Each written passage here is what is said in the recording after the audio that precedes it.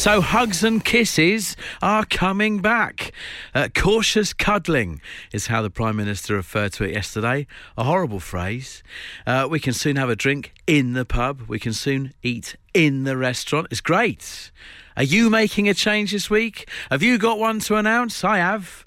I decided last night, and it's not quite up there with hugs and kisses and drinking in pubs and restaurants.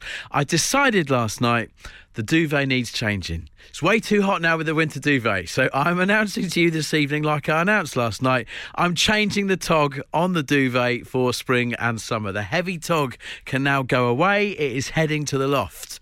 That is my change. That's the one I'm announcing. What is yours? Sarah tweets, I've sorted my wardrobe out today. Most of my boots have gone away. Shoes are out of storage. Bring on the warmer, drier weather. That's her announcement. I had a lot of clog yesterday about starting to use the old pull-along shopping trolley. More support today. Gemma says, great minds think alike. I changed the duvet for the summer one this morning. Winter one is now back up in the loft. It's good going, Gemma. Neil, what change are you making? So basically, I've been a joiner for 20 years and I'm just about to start a job as a merchant care assistant with the ambulance service. Neil, that's a big change. Yes, indeed. So has it been the last year that's made you think about it? What's behind the change, fella? Yeah, definitely. Was obviously with COVID, we've been restricted at work for a little while. And yeah, I've decided why not? I'm not getting younger. Do something a bit more positive with what working life we've got left.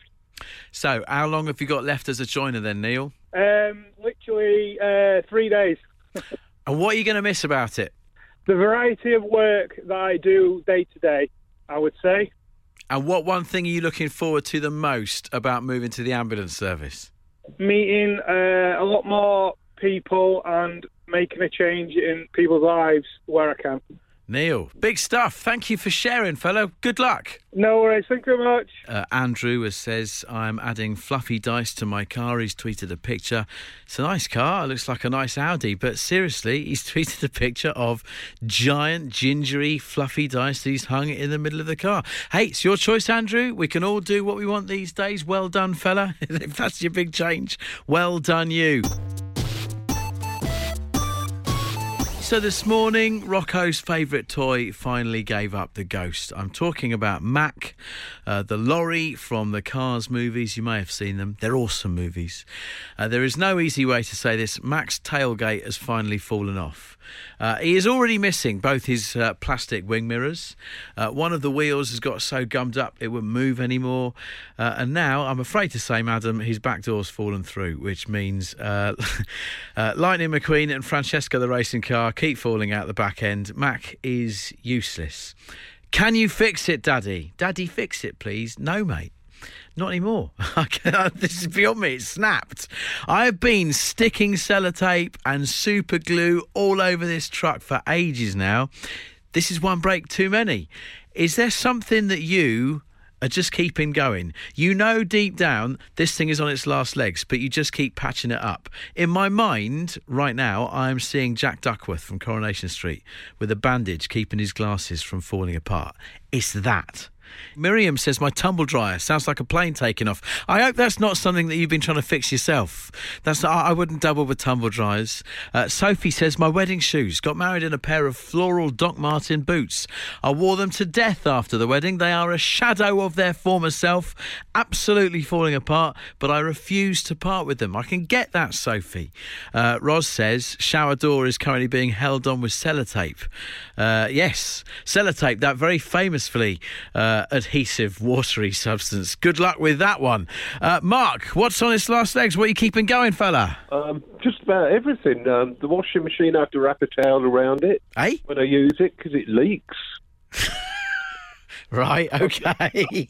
I've got a fridge freezer that makes an erotic groaning noise of an evening. Okay, what are you doing to it, Mark? What am I doing? I'm not doing anything. I've got an oven that doesn't work. Right. And then there's finally me, and I've got MS, and bits of me pack up every day.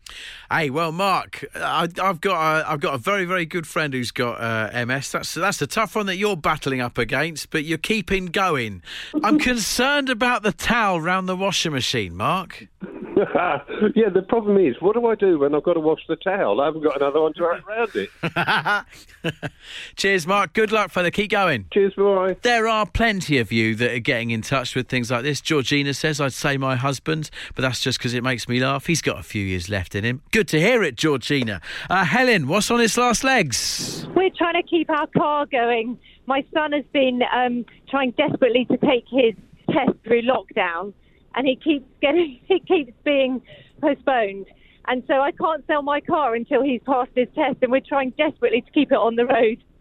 Right, so is he learning in your car? No, he's got his own car, which I also managed to break down in this morning, so it's not going very well. Do you ever wonder whether you're actually the jinx here, Helen? Oh, I could well be. I wondered this morning if I'd actually got magic hands for this. So why are you trying to keep this somewhat knackered car going then? I'm trying to work out the logic here. If he's got his own car. It's our big family van. So there's 6 of us in our family, and we drive a big van everywhere. Yeah.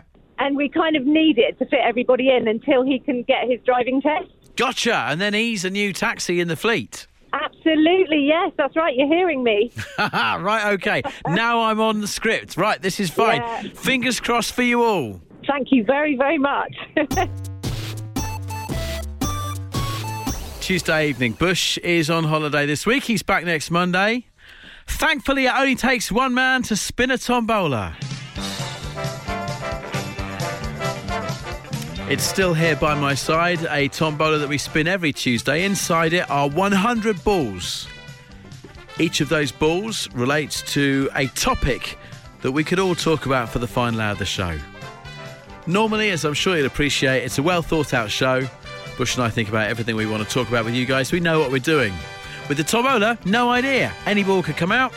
Any of the topics that we threw together in a pub one night before the pandemic could be what we talk about. So, let's give it a spin. It's a real tombola. It's not a sound effect. Open the hatch, which is always a bit stiff. Madam. Can't say that. Right, it's ball number 67.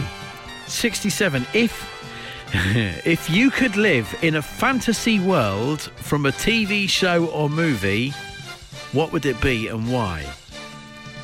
If you could live in a fantasy world from a TV show or movie, what would it be and why? You see, here's the thing with the Tuesday Tombola. You're hearing the topic same time as I'm hearing it. And it's me reading. I'm going to go The Simpsons. I'm going to go Springfield, probably because it's bright. I know it's a cartoon. That is a really lame idea I've just come up with there, but it's off the top of my head.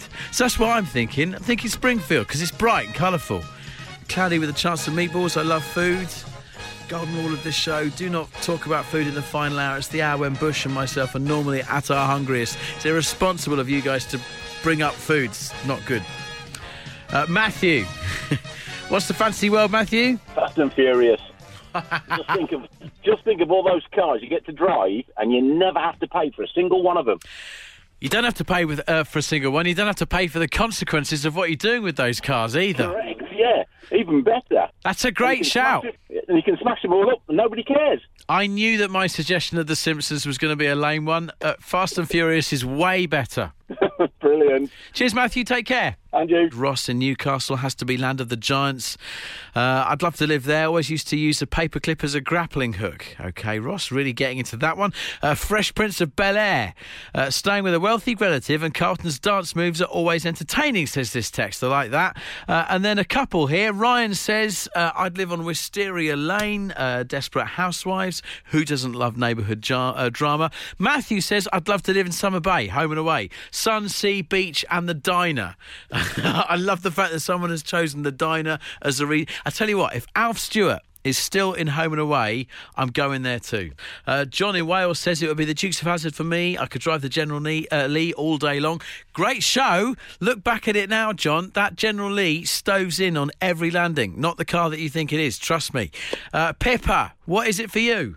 Doctor Who. OK, right. Why Doctor Who? What's the logic behind that one? Because there'd just be something new all the time. Yeah. I mean, who doesn't love science fiction?